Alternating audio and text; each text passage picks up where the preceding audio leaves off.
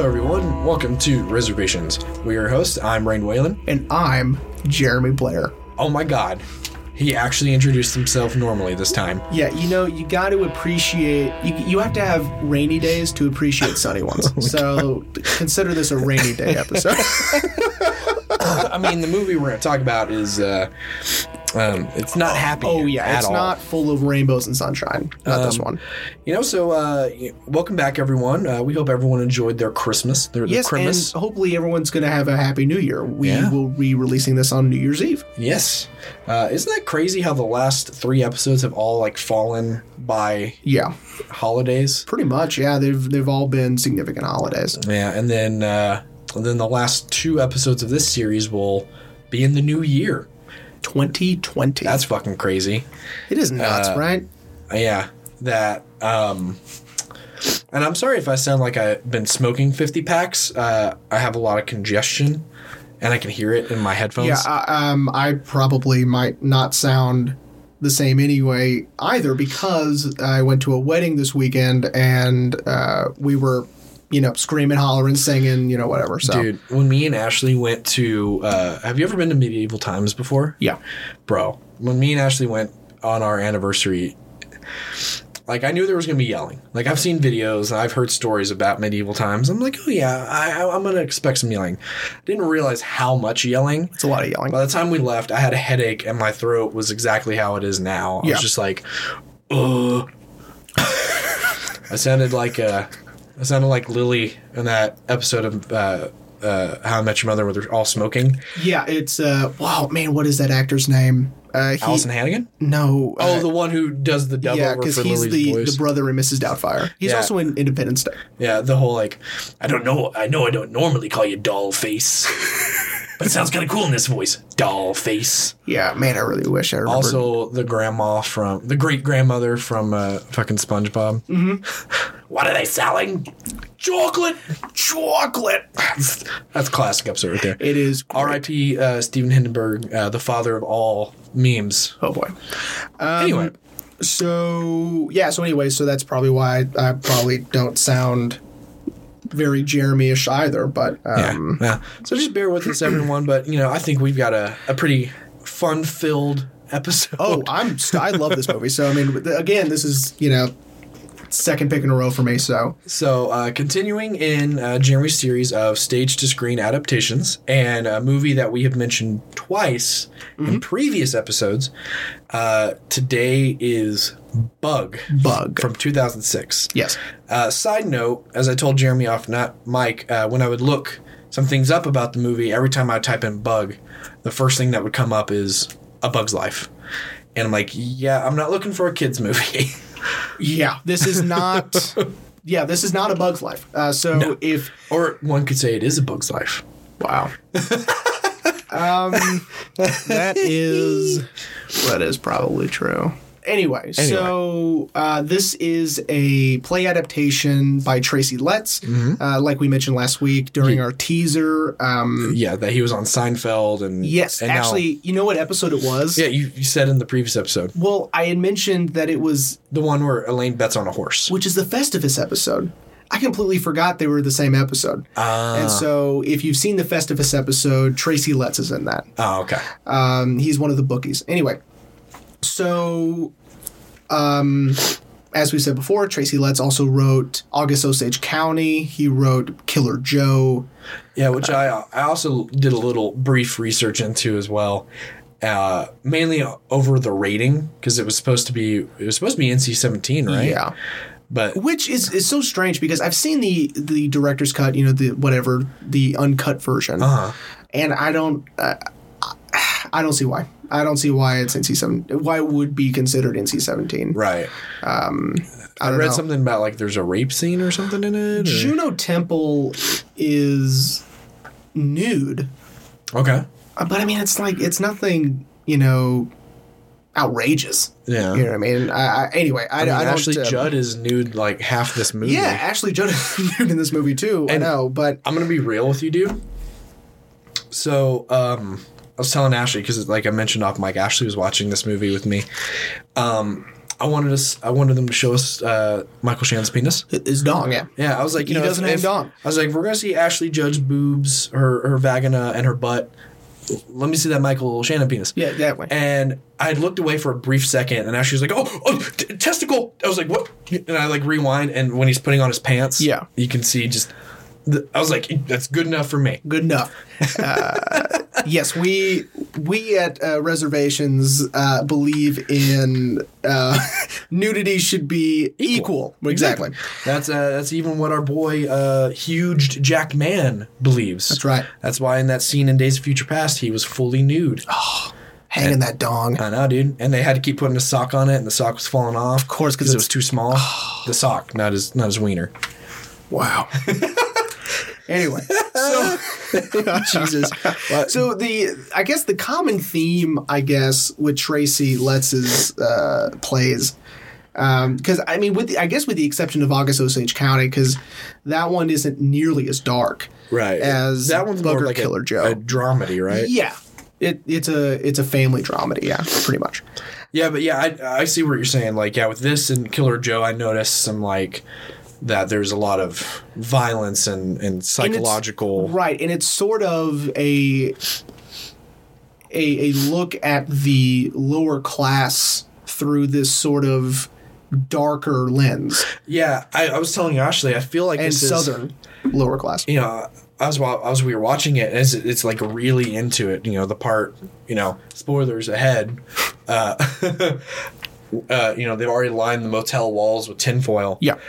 And it's they're he's telling Agnes piece it together, and I'm like, I feel like we're looking at a commentary of drug addicts, because it especially made it apparent to me when they had the pizza, like I'm talking about the very end of the movie when they're picking through the pizza and they're like, I was like, I feel like we're looking at drug addicts. That's an interesting take on it. Right. But anyway, before we get too far, let me give a brief synopsis. So just so that people can follow along. And it's a simple synopsis. Right. It's boy meets girl. Girl is traumatized by her missing child and her abusive ex-husband. Which, Harry Connick Jr. I don't know if you'll agree with me, but I couldn't buy that he was the bad boy. Really? Because he's too pretty. You're right. Don't get me wrong. I think Harry Connick Jr. is incredibly talented. He was good in this. He was good, but I'm like, I can't buy that he was abusive. He's too pretty. He's too pretty to be abusive? They should have given him a scar or something. I'm like, all right, I see it now. Because, I was surprised because, I had seen it when it came out. I would think I was in middle school or something when it came out. And obviously, I had a lack of parental supervision. That's not true. They just knew that I like movies and whatever. Anything goes at that point. The other thing too that did it for me is his tattoo on his forearm. Mm-hmm. You could clearly tell it was fake. The other ones looked really good and aged, but because like the ones on his knuckles really looked aged too. Yeah, and then the one up here on his shoulder looked really good, but then the one right here looked like either A, he just freshly gotten it, or B, they just slapped it on. Well, he did just get out of jail, so it could be a jail time. That's true. Yeah. So, anyway, girl is very lonely, emotionally and psychologically vulnerable, right? She meets boy. Boy is also very lonely.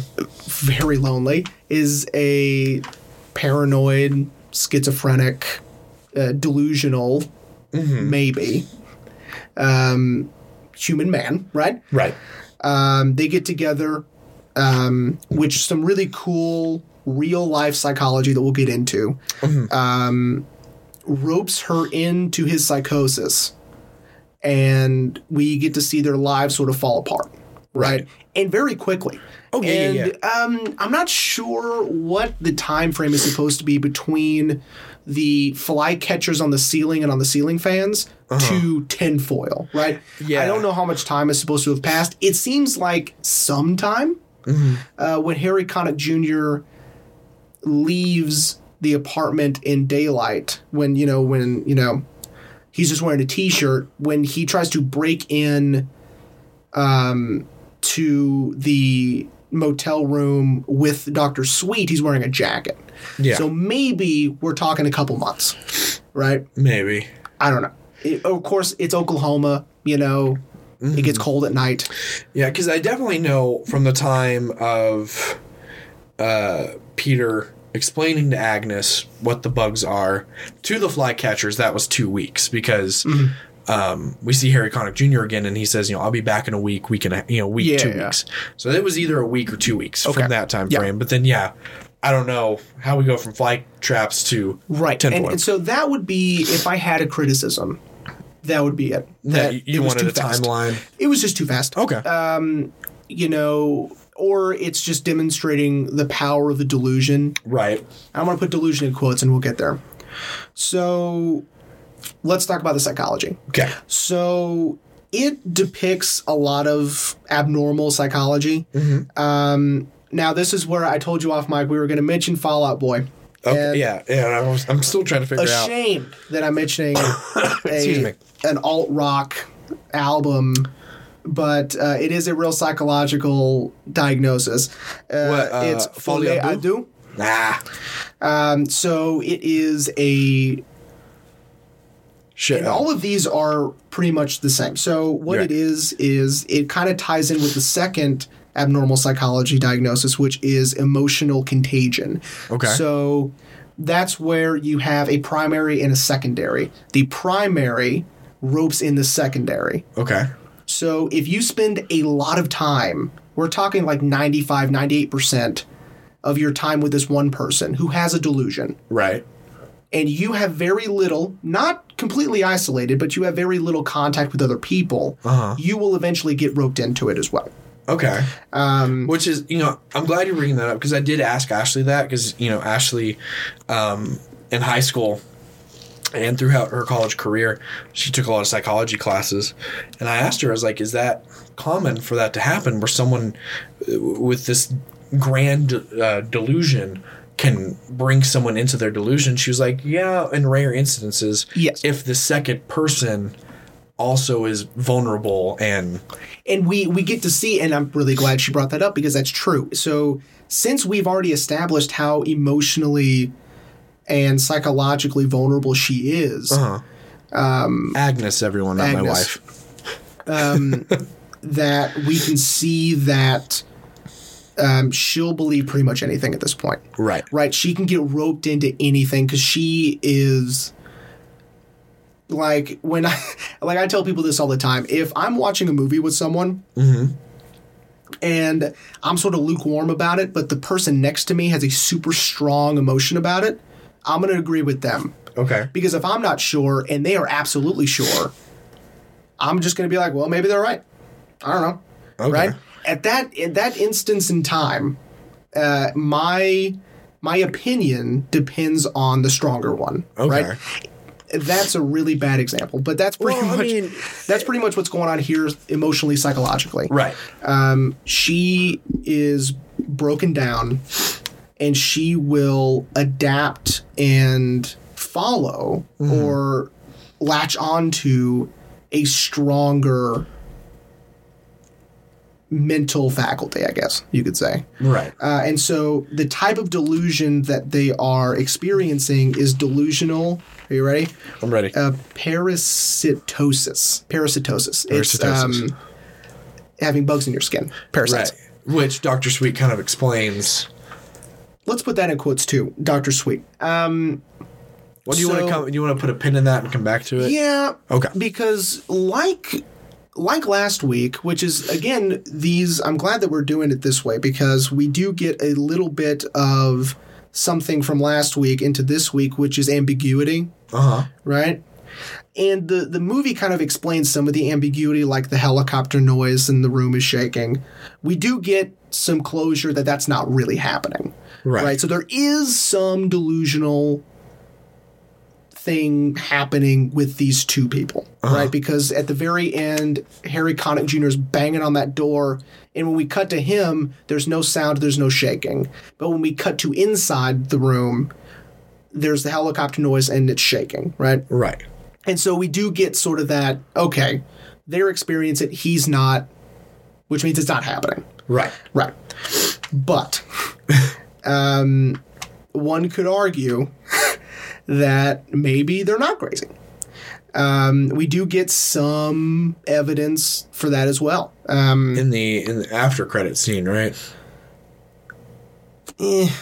Well, so I'll be honest. As it was playing the credits, I looked some stuff up about the movie, and it was like, yeah, and then the after credit scene, this is what happens. I was like, oh, okay. So I fast forward through the credits, and it just shows us the opening shot of Dr. Sweet dead, and then it cuts. And I'm like, this says this is supposed to happen. And so I think the digital, the version I rented off of iTunes, they had cut that out. So I don't know. The reason I said was because I've never seen an after credit scene. So yeah. So from what I read, at the very end, we get that opening shot of Dr. Sweet. Yeah. But then I guess the camera pans. I don't fucking know. It just we just see the toys that Peter had out, and they're unaffected, and the rest of the room does not have tinfoil except for the room Dr. Sweet is in. Interesting. And it appears there has been no fire. And then that's where it just cuts. Okay, yeah, because that's a really good point as well. Because because it would have had that shot would have had to have taken place while they were in the living room still, right? Because then they light themselves on fire and consequently the entire room on fire, which again, ambiguous. Right. We don't know what's really happening. I have a lot of stuff about Dr. Sweet over on this page, but let's talk about some peculiar things that really don't get explained. Okay. We don't get the phone calls explained. Yeah. The phone calls that Agnes gets in her room, where she answers it, but there's no one on the other end, is strange because she confronts, and I forgot his name, Harry Connick Jr.'s character, and I just watched it today. Jerry Goss. She asked Jerry, or she confronts him about it, saying, you're calling me 8 times a day. He goes, I ain't called you once, and obviously I believe him. Because it's like, what are you talking about? You know what I mean? Yeah, and he even says before that, I wrote you a letter. Did you get the letter? Yeah. And so we know it's not him. We know it's not Peter. Because they hadn't met yet. Yeah. And we know it's not RC. These are the only people we know. In this universe, there is only like 4 people. Yeah, Dr. Sweet, Peter, Agnes, RC, and yeah, there's Jerry. only like 5 people in this universe that we know. Yeah. Right? And so we know that none of them are calling Agnes 8 times a day. So that's never explained. So, I mean, that's very peculiar, which also leads into her delusion a little bit too, because she gets this strange thing happening to her every day, and she wants an explanation for that, and also her missing child. So these two things add to help the delusion and this psychosis grow, right? Because she has these unanswered questions that she needs answers to, and she's so desperate, it could be anything, right? It adds to the vulnerability of her psychological state, right? Also, what never got explained is the flyer on her car, because it wasn't on anyone else's car. Well, yeah, because she grabs it, crumples it up, and then just throws it. Yeah. I don't even think we know what the flyer says. I don't think so either. I didn't catch that. So... and I've seen it a few times. So these are kind of weird things. Right. And then, of course, Dr. Sweet is an entire weird thing that we can get into, because he's very strange in the way he talks, he acts, what he says, how he says it, the things that he does in the motel room, like he smokes the crack. Dude, so I jokingly, so me and Ashley are watching, and so this may piss you off, but certain times, if it's a movie I've seen 1,000 times, if it's a movie I'm just now watching for the first time, I'll make jokes. And so it's, he's talking to Agnes, and he asks her, may I have a drink? And she's like, no, you cannot.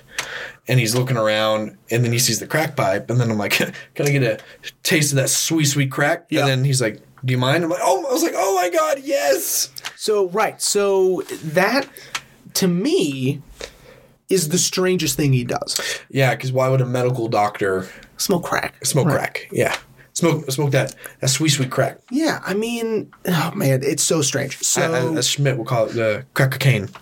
So when he does that, that sort of gives you doubt for everything else he's saying. Right. Because it's like, well, why would he do that? That's so strange. You know what I mean? Especially in that last little bit of when he's there. Right. Because he's talking about Lloyd, right? Mm-hmm. The son. And that's also very strange because you could, I'm telling you, if he hadn't took a hit off that pipe. He took 2 hits, I think. Yeah. That I would have just assumed he was just telling everything she wanted to hear to get her out of there. Right.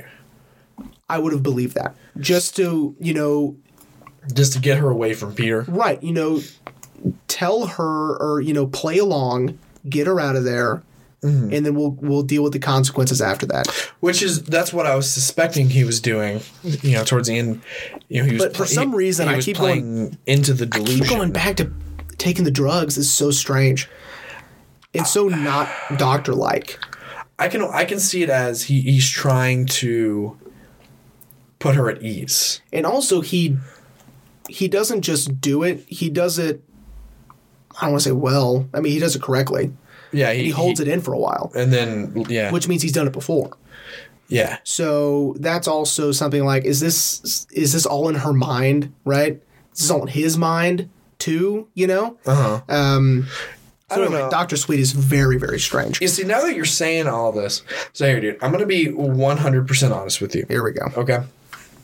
I was going to wait till towards the conclusion, but I'm going to tell you now. When you told me that we were going to talk about it, I was interested because of what the brief little synopsis you'd given me back in the horror movie episode. I was like, okay, that's interesting. And as I began to watch it, I was like, Jesus Christ. I'm like, just get to where all hell breaks loose. Yeah.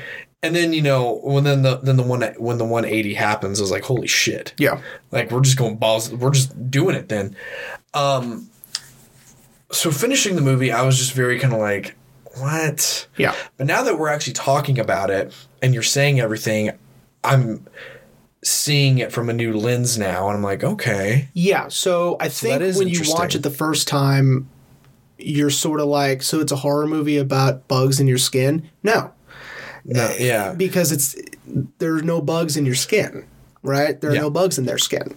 It's a psychological decline of 2 people. Right. Right. Yeah. And see, I'm glad we're actually talking about it because I was going to straight up text you and be like, yo, I hated this movie. Yeah. But now that we're beginning to talk about it, I'm getting to replay the scenes in my mind. I'm like, oh. Yeah. Like, now I'm starting to get it. Yeah, what's real, what's not. Was Black a guardian angel? And are there really bugs in these people's skin? Right, so we get this sort of ambiguity, right? Like we did last week. Yeah. So, I wanted to talk about my favorite scene because it is my favorite acting I think Michael Shannon's ever done. Is when he's ripping his tooth out. Oh, dude. And that's everyone's favorite part, right? Ashley and I both were like, I'm like, because I don't like gross out horror or mutilation that much. Like, if someone gets their arm cut off, it doesn't bother me, But it's the real stuff. In The Devil's Rejects, when they get the nails put through their hands, that didn't bother me. In the few seasons of American Horror Story where someone gets gutted, or disemboweled. Because it's kind of outrageous, right? But this isn't done outrageously. It's done in a sort of realistic sort of he grabs the pliers and he's... Yeah. Oh, dude. I was like, Jesus. Yeah. And, I wasn't hiding behind my hands because I was scared. I was hiding because I was like, because I could feel... Your teeth, right? The pain in my teeth. Yeah. And so, because he was talking about his fillings, right? Uh-huh. And they put, a bug larva sac in there, and he needs to get it out, right? Yeah. It's insane. Well, and then, and how that scene ends... really solidifies that Agnes is fully immersed in the delusion. And we kind of get a little bit of that because when RC shows up to the house and everything, all the bug catchers are on the ceiling and whatever. I bet that was hard to act around. Probably, because I mean they are hanging down to head level. I mean they're low. Yeah. And so her coming in, and she's sort of the breath of fresh air. She is fresh eyes, right? Mm-hmm. She's there to say, you guys are nuts. You're fine. And that's when we really get to see the I guess, extent of the delusion when Michael Shannon lifts his shirt up and he is covered in gashes and, you know, scratching. And, yeah. Yeah. I mean, and he's just covered, right? Because he just can't stop picking at his skin, right? And this is when you find out he is a true believer. He thinks that, and we see a little bit of it right after they have sex. We get to see him showing Ashley Judd the bug that's probably not there. Yeah. His whole like, it's right here, Agnes, and then she's like, here, no, and he grabs her hand, no, here. Sorry, everyone. Do you see it? Yeah. And she's like, I guess, you know, and that's where it starts. The I guess, and then from then on out, that I guess turns into absolutely. So I'm assuming when you're saying that, you know, we in that scene where RC is there, we see, you know, Michael Shannon be a true believer when he's talking about, like, you know, Agnes is an adult. I'm not keeping her here. Yeah. She is free to do as she pleases. And then the whole, you know, now to your question, do I think there's, you know, I disagree with the bugs. Yeah. They're here. Yeah. And so Michael Shannon, Peter, becomes a different kind of abuser. Mm-hmm. Because, you know, Ashley Judd is sort of demonstrating sort of a battered women syndrome. Right. At this point, and not with, because she's done with Jerry, right? Yeah. It's not with Jerry. She has latched onto a different type of abuse, and I don't think it's anyone's fault either. Michael Shannon's not doing it on purpose. You know, I don't mean to cut you off, but it's funny you say that, because in the scene when we see Jerry for the first time, and they're arguing, and she mentions Lewis, right? And Lloyd. And he smacks her, and he's like, whose fucking fault is it? Yeah. And it's funny that you mentioned it, because it's, you know, with her and Michael Shannon, it's no one's fault. Right. You know, and it's funny. But with Jerry, it's absolutely his fault, you know what I mean? Because, you know, he smacks the shit out of her, and she says, it's my fault. Mm-hmm. Right? And so that's that sort of battered women syndrome. But then she latches on to this other primary source, which is Peter. Right. And, you know, she has just completely fallen into the delusion once RC leaves, because RC almost gets her. She's like, look, nothing's there, right? She's almost got her. And then when he has his seizure. Right. These sort of convulsions. He's got her hook, line, and sinker. Yeah. And I paused it. But, you know, this is nothing about the movie, but I paused it. Because how Ashley Judd slaps, I can't think of the actress's name who plays Ursula. How she, like, slaps her, dude. That sounds like she really hit her. Yeah. And I was like, I wonder if she was like, just do it. Yeah. Just do it. Hit me as hard as you can. Or if it was trickery to look like she smacked her and they just, I don't know. But, dude, I was like, oh. Yeah. Like, goddamn. And so once she does that, you know that it's over. Yeah. You know, she's in it now, right? And we don't see RC again. No. She's gone. Yeah. Yeah, we just hear, because then Agnes starts talking like Peter. You know, I don't know what I did to make her hate me. I don't know what I could have done, her spying on us. Right. Mm-hmm. And so the final moments in the movie is where we get to see what true paranoia looks like. Oh yeah. When they're piecing together puzzle pieces of nothing. Right? They are creating a narrative, creating reason out of nothing, right? And just with a few keywords in there, she can put together this narrative of, you know, government espionage, spying from RC. That's why they took my son, blah, blah, blah. Yeah, that dude, oh my God, that whole scene was giving me just like the worst. I wouldn't say anxiety, but just how she was like, and it was Goss. They paid him to take my son, and he got on parole, and he wasn't supposed to be on parole, and the absolute certainty in her eyes and voice is what I was just like no. It's like she figured it all out. It's like the end of a whodunit, and they finally get the answers they were wanting. They figured it out. Wait, you mean to tell me it was Colonel Mustard? That's right. In the dining room? And that's what that's the type, and that's how they're saying it. Yeah. Right? They're saying it, yes, I finally figured it out. And then and it's absolute nonsense. And then even Michael Shannon, when he's listening to her, he's like, oh my God, I didn't even think about all this. Right. And it's... I know. Jesus. I know.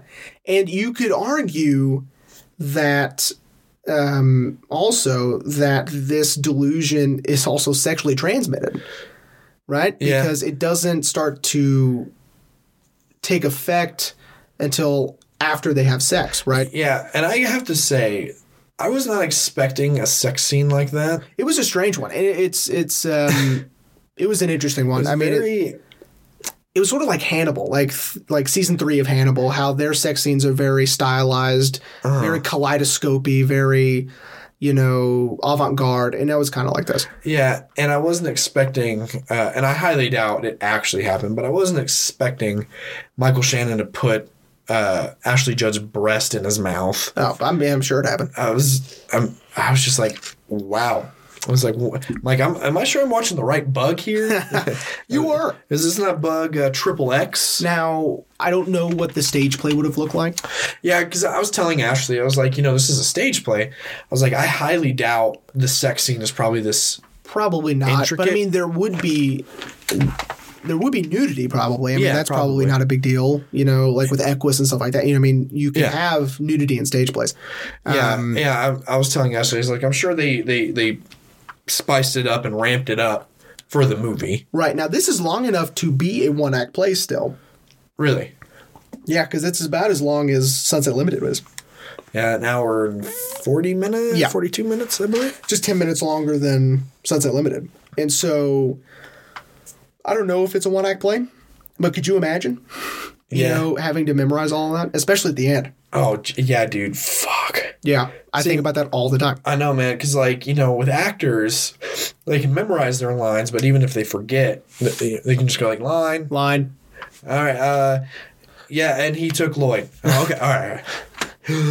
And he took Lloyd. Yeah. Oh, yeah. And then as we're stage actors, they have to memorize the entire script, what their character's doing, where they're standing, how they're breathing. Yeah. Jesus, I could never do a stage play. Yeah. And I've thought about it. I briefly considered in high school. Yeah. Trying to get into the theater, but also we went to high school with a bunch of theater snobs. I did not know that, by the way. You didn't meet any of the theater people? I met some of the theater people, but not a whole lot of them. Man, they're all assholes. And if sure anyone that's from true. Midland High in the theater program from 2011 is listening, sorry, not sorry. Oh, for sure. And thanks for listening, by the way. Yeah. Please subscribe. Yeah. And tell Joel Schumacher that you're a listener. And he'll give you... Yeah, he's president of our fan club. He'll give you a copy of Batman and Robin pre-toyified. It's 5 minutes long. Oh, God. Excuse me. So, all right. So... That was a good one. Pre-toyified. Oh, God. So... Release the Schumacher cut. I do like... that, and this is sort of like Sunset Limited, where a lot of it takes place in one place, in the motel room. Yeah. Right? Yeah, because we only get two other scenes. Yeah, because we get the grocery store, we get the bar. And the bar, yeah. And that's about it. But we do get outside of the motel, right? In the parking lot area. I think there's a swing. Yeah. And then... It's the first night she meets Peter. Yeah. I guess she's walking him somewhere. Yeah. And they walk by a swing, and she sits on the swing. So we do get like 4 locations, if you want to count outside. Yeah. Which is, different from, most one-act plays, which are in one place, right? Yeah. Which maybe this isn't one-act. I have no idea. I probably should have looked that up, but I didn't. Anyway. All right, so thoughts. Let's see. What... I know there's a lot of evidence for one side and not for the other, but do you think the bugs are real?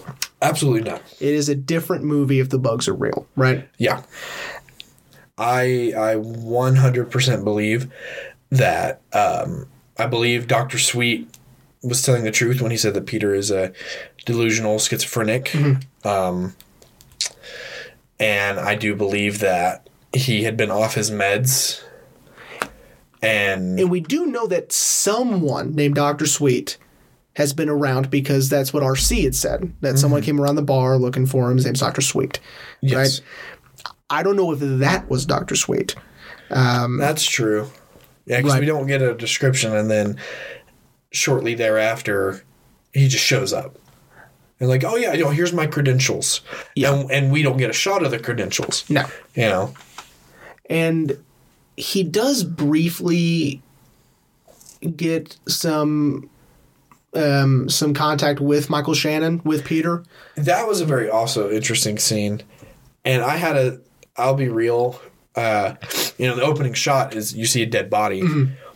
And I was like, I even leaned over to Ashley, was like, he's not going to make it. No. He's going to fucking die. Yeah. And I really wish they hadn't done that. What, killed him? No, shown that shot in the very beginning. Yeah. It was probably just to keep your attention, like, hey, this is coming. Yeah. Right. But dude, that whole scene with Michael, who was convinced he's a robot. Oh yeah. That was so awkward. He's doing the whole, I apologize for everyone, that's the whole like trying to see the response time, and then like touching his neck like, oh, it's the new chip. Oh, new model. And I was just like, oh my God. I'm like, he's so sure that is not a real human being. Yeah. And I think that also solidified it for me. Yeah, this dude's fucking crazy. Yeah. Yeah. I mean, let's pretend for a minute everything Michael Shannon's saying is true. Okay. All right. Okay. Just for a sec. Okay. Let's say everything is true. Okay. How would that change the movie for you? If Michael Shannon was telling the truth. Peter is 100% correct. Maybe not about everything, but about most of it. Okay. How it would change it for me is I feel like we would be watching a...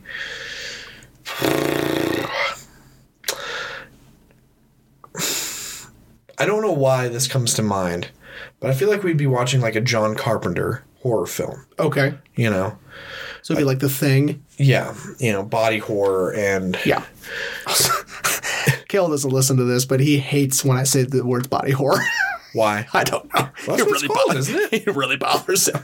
I don't know. But it is a genre. But anyway. But yeah, no, I feel like that's what we'd be watching, because rather than watching these two people mentally lose their minds, we're watching these people literally tear themselves apart to save themselves, and it's like a, it's like a self-fulfilling prophecy, kind of thing. I'm sure I'm using that term wrong, but they would be, to save themselves, they would have to rip into their skin and get these bugs out, and it doesn't have, I wouldn't necessarily say realism, that what we see in the movie of him being 100% delusional, but that does have more realistic expectations than if he was telling the truth. Right, like if he was right the whole time. Right. Yeah, I agree. It would almost be like one of those, the Big Brother government's bad movies, Yeah. Like a 1984, but a really stripped down version of that. Yeah, Eagle Eye without Shia LaBeouf. LaBeouf. Now, I do want to say that the Folie à Deux, I butchered that, by the way, and it's French. I don't speak French. I think it can also be Folie à Trois. It can also be, and there you can have 3 people, 4 people, a whole family, and that one's called something different too. It's instead of deux, it's family, and and it's mad. The Folie à Deux is madness shared by 2. Right. And so it's a, emotional contagion, and those are two different things, but they're sort of similar in having these primary person with such a strong delusion, he pulls other people into it. Yeah. Doesn't have to be just one person. Yeah, and it doesn't happen very often. It happens enough to where we have case studies, but again, you have to be living a very specific life for that to happen. Mm-hmm. Like I said, you're spending well over the majority of your time with this one person and little contact with others. Yeah, like certain parts of the movie I was super into, like the scene after RC leaves and they're laying in the floor and she's talking to him. She's like, I think I love you and I know very little about you. All we talk about is bugs. Mm-hmm. I don't know what we do when we're not talking about bugs. And she's like, but I'd rather talk to you about bugs than talk about nothing with nobody. And, certain things like that, I was like, wow, like, we're really seeing the decline of these two people. And then, of course, the very next scene is him ripping out his tooth. Yeah. Which, what was killing me the most is he wasn't getting it in the first try. Yeah. And blood is just pouring out of his mouth. Right, because he does try a little bit, and then he stops, and there's blood all over his face, and he's got to do it again because he didn't get it. Oh, man. It's rough. Yeah, dude. And then when we get... It's... Oh, man. See, like, with Joker... Eyebrows. Big mouth there. Like I said, I've been watching Big Mouth. All right. We're seeing the decline of this person... in his mental state. Also, I do want to do an episode on Joker eventually. That's why I was doing eyebrows. Eyebrows, yeah. Eyebrows. And if you're listening to this and you also would like to hear us talk about Joker, I highly recommend listening to the director commentary with Todd Phillips. It's pretty great. Todd Phillips is a fucking G, dude. Yeah. Anyway, sidebar. Todd Phillips has solidified himself as a fantastic director. Mm-hmm. He can do comedy, and now he can do drama. And according to him, he's not going to do comedy. Yeah, he's done with comedy, which upsets me because he's done so many good comedies in the past. I fucking love Due Date. I think Due Date really showcased RDJ's acting chops and his chemistry with Zach Galifianakis. Mm-hmm. Like, I thought their chemistry was perfect. See, I'm soft on Due Date, but it doesn't matter. Anyway, back to. But no, I know what you're saying, because instead of a mental psychological decline, it's a mental and physical. Well, and it's a philosophy shift, because he goes to you kind of don't know where he is in the beginning, in his stance on sort of morality, right? But you kind of see that morality shift when, he kills those people on the train. And we're still on Joker. Yeah, sorry. So yeah, on Joker, it's a morality shift instead, because he's crazy the whole movie, right? He has mental problems the whole movie. Yeah. But in this one, it's a mental decline. Yeah. Yeah, because in Joker, it's that scene in particular on the train where Joker is coming through and Arthur is disappearing. Right. A lot of people saying his dance scene in the bathroom, that was Joker starting to come through, and Arthur is receding. Starting to go away. Yeah. And in this one, in the movie we're actually talking about, sorry, I just really loved Joker. I thought it was one of the best movies of the year for sure. If it doesn't win some sort of award, or at least get nominated. I mean, it's a travesty. Yeah, is what it is. I think it obviously starts after their night together. Right. Not even like... Oh, yeah. I mean, after their night, within 15 minutes. Yeah. Which again, it's sort of like a It Follows situation where it's like a sexually transmitted delusion. I slightly wanted to watch that, but then when everyone was like, "Oh yeah, what happens when you have sex?" I was like, "Oh, never mind." Now that part was silly, but the movie overall is actually not bad. So, Yeah. I mean, I would recommend you watch it. It's kind of fucked up though that the guy like has sex with her because he's like, I gotta get rid of it. I gotta get rid of this fucking thing, dude. Agreed. And someone said it was like a commentary on like having unprotected sex and Yeah, I mean, some that shit. I could do without. I could do without the PSA. Public service announcement. Listen, let me mansplain to you what Oh, boy, here we go. what unprotected sex leads to. Okay, Boy. it's good. It's like the truth commercials. Yes. About smoking. Yes, it is like that. And, I don't go to the movies to be preached to. I know. But that Go to the one... movies to escape. That one is sort of stylized and put together in a way that's not horrible. So Right. I do recommend you watch it because it's great. But I'll think about it. Other than the obvious sort of eye rolling PSA stuff, I mean it's fine. I'll think about it. But right, Anyway. but, I mean that's what I mean. So you could argue it's sort of like an It Follows thing where Right. it's a sexually transmitted delusion, and they even bring that up at the end where the bugs only showed up after they had sex because they had to have had sex for the bugs to appear anyway. Right. Because she's like, you're the drone and I'm the mother. The mother bug, yeah. Yeah. And she's really excited about that. Because they're trying to make sense of all of this. Yeah. Yeah, especially the thing that really got me is when, it's when they saw the flypaper coming down. And she's like, oh, I told the manager. And he's like, you did what? Yeah. She's like, well, I just told him that it was weird that we were the only ones that had bugs. And he's like, what exactly did you tell him? Exactly. Yeah. And, then he's getting on to RC. Like, could you not talk to me while I'm addressing Agnes? And I was just like, Jesus Christ. I know. I know. So, I mean, it's a really layered performance. Yeah, I read something that Ashley Judd, like one critic said that Ashley Judd gives like an Oscar-worthy performance. I would agree with that. Even though apparently critics were just kind of like, about it. I didn't read it all the way through, but I was curious about what Roger Ebert thought. Oh, yeah. And he did give it a 3.5 out of 4. Really? So that's really good. Dude, to get Roger Ebert to give you, well, he's dead now. But I know. R.I.P. R.I.P. But during that time, for him to give a movie 3 out of 4 stars, 3.5, 3.5, especially out of 4, and a horror movie at that. Yeah, because he saw through the horror movie and saw the psychological decline. It's not, I think maybe some people saw it as there are bugs in this guy's skin and he's ripping his skin apart movie, right, instead of there are no bugs. Right? Right. And Roger Ebert saw it as there are no bugs. Right. Right. Or at least seeing the option that there's either or. Right.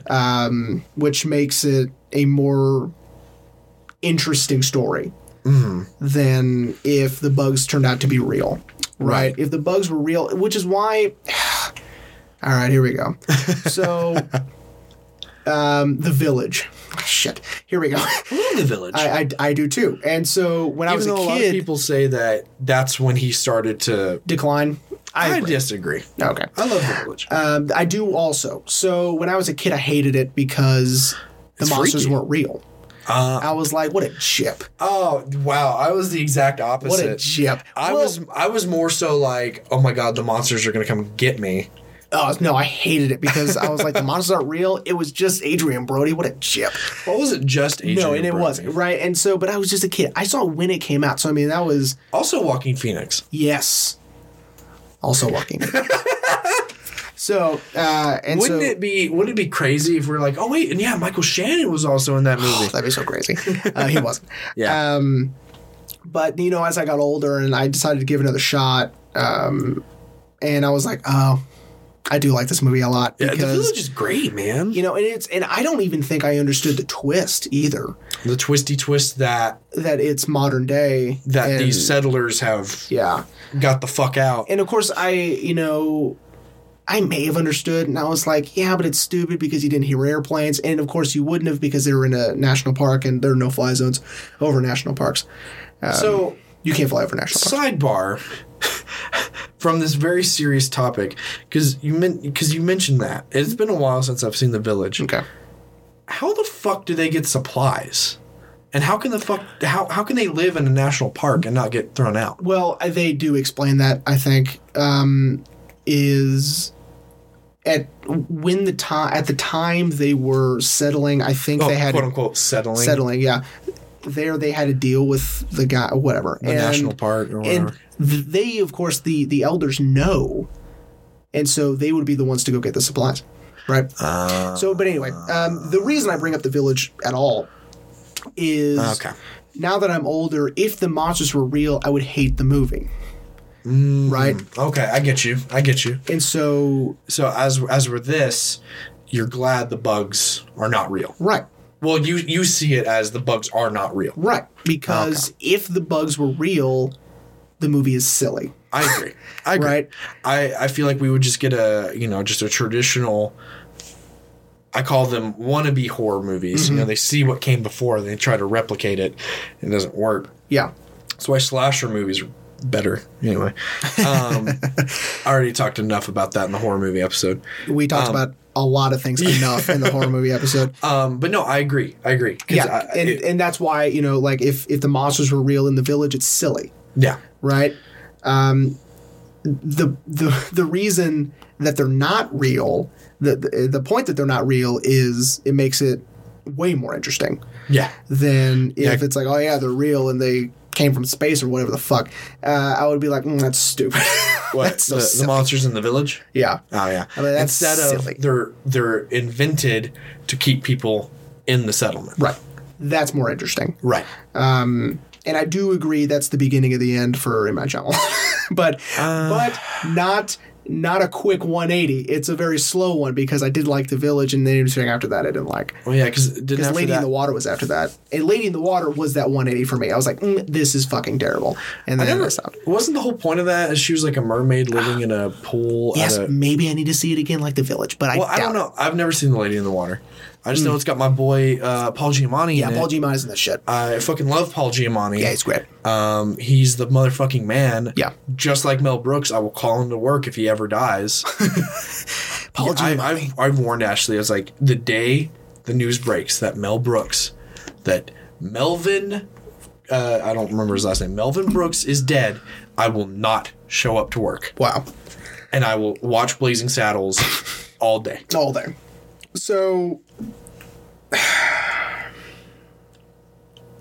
Anyway, we went off on a tangent. We did. So, but it's not an episode of Reservations unless we go off on a tangent. I know. Fuck, we really need to quit doing that. Anyway, so I think that the reason I like The Village is because where most people don't is because the monsters aren't real. And this is the same thing. Where, again, if the bugs were real, it'd be silly. Right. I'm trying to think of an example of a movie where they actually do have bugs crawling in someone's skin, and I'm blanking on. The only thing I can think of... I can see images in my brain, but I don't know where they come from. The only movie I can think of, and it's not the point of the movie, is the Mummy. Wow, the Brendan Fraser Mummy. Oh, yeah. When they have the scarabs going through some skin. I've only seen that movie like once. I didn't. And then the second one, The Mummy Returns. More bugs and more skin? It was more scarabs. But one guy, he gets like loaded up with them and they crawl up through his body and then out through his mouth. See, the one I came up with was The Mist, where oh shit, that the officer gets implanted with all the spider eggs and he falls. And then he busts open and all the spiders come out. Do you remember that? I have not actually seen The Mist. That part's really gross. The only part in The Mist I've seen is when like the octopus tentacle comes in. Oh yeah. And like rips that dude's chest cavity out. Yep. Like the store clerk. Yep. And because I was watching like a visual effects documentary, and it's actually like a dude's green screen hand. Oh yeah. And he's pulling like a pull away. Blood squib, and then they just CGI'd out his hand. And yeah. The Mist is fantastic. Really? If nothing else, for the ending. And that's Stephen King, right? Yeah.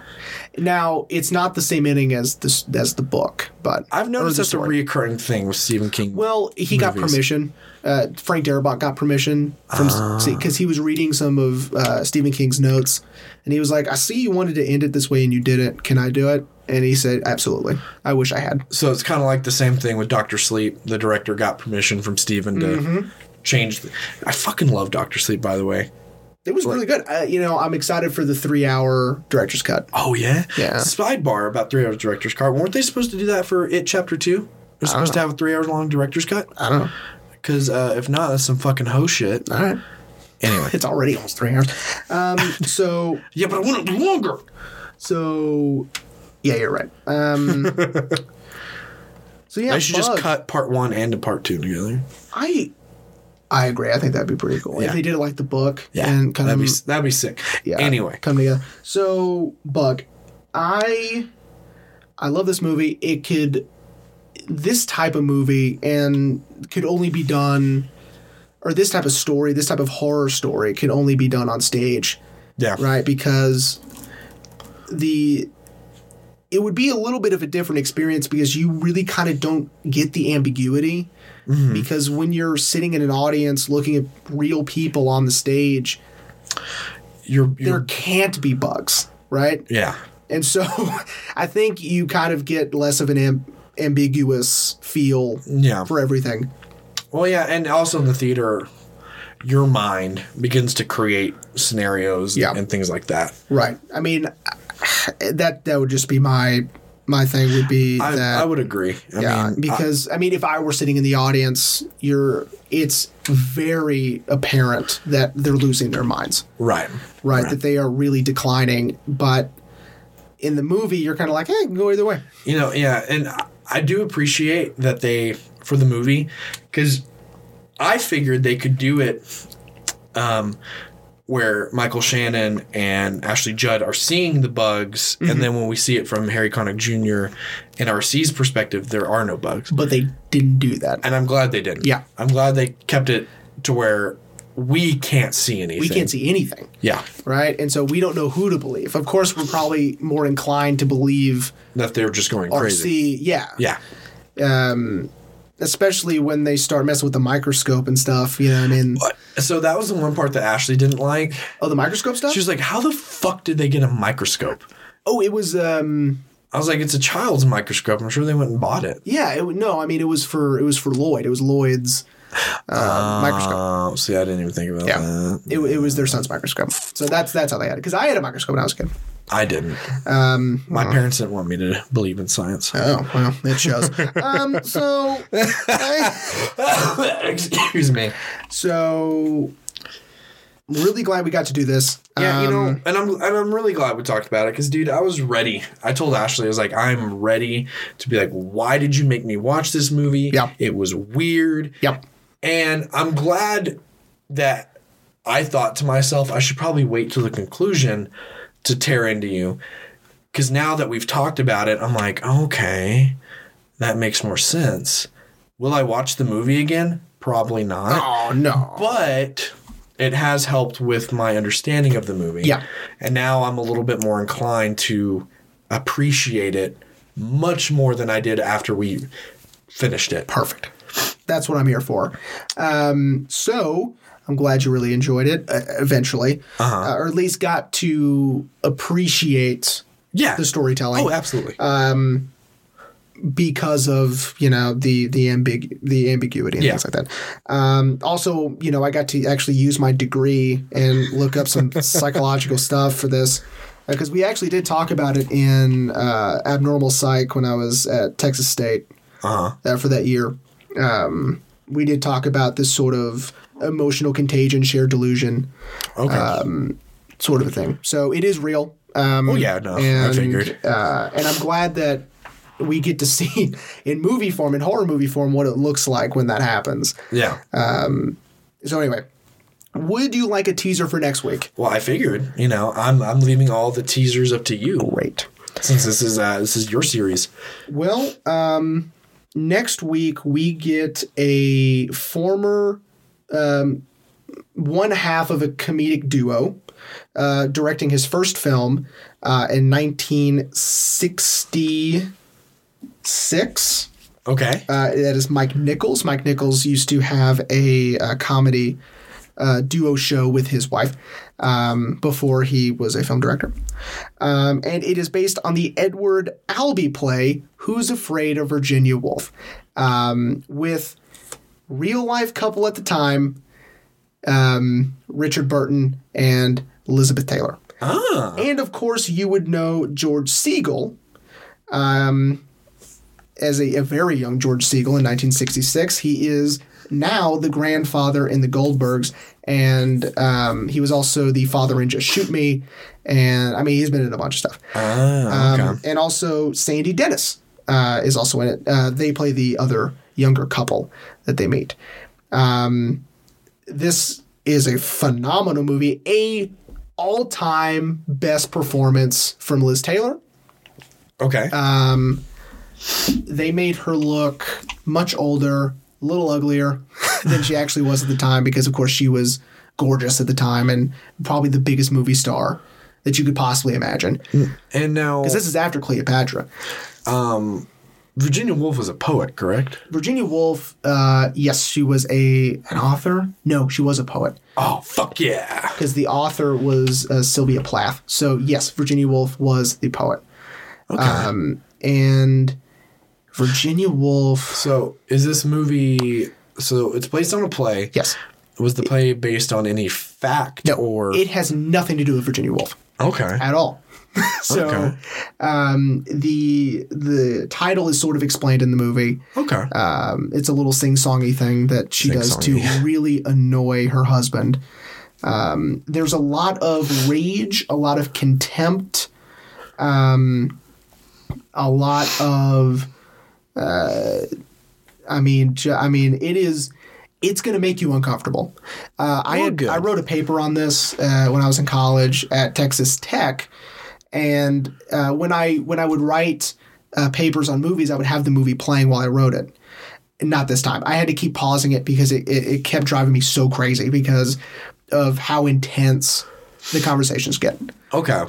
So, are you saying that at least, I would say 3 times, I may stand up and yell at the TV? I don't know if you yell. You will. I mean, you'll feel very anxious because they're really tearing into each other and in front of, quote, strangers, right? So Okay. it is sort of awkward, and you kind of feel the tension, and it's intense. Well, I good. love this movie. I'm glad that we're doing your series where we're going to talk about real shit. Yeah, this is real shit. This is a top movie of all time for most people. So, Who's Afraid of Virginia Woolf next week? But of course, for us, we'll be recording it this week again. So, anyway. Well, everyone, we hope you enjoyed Bug. Join us next week for part 3 of Stage to Screen series. And we hope you guys have a happy new year.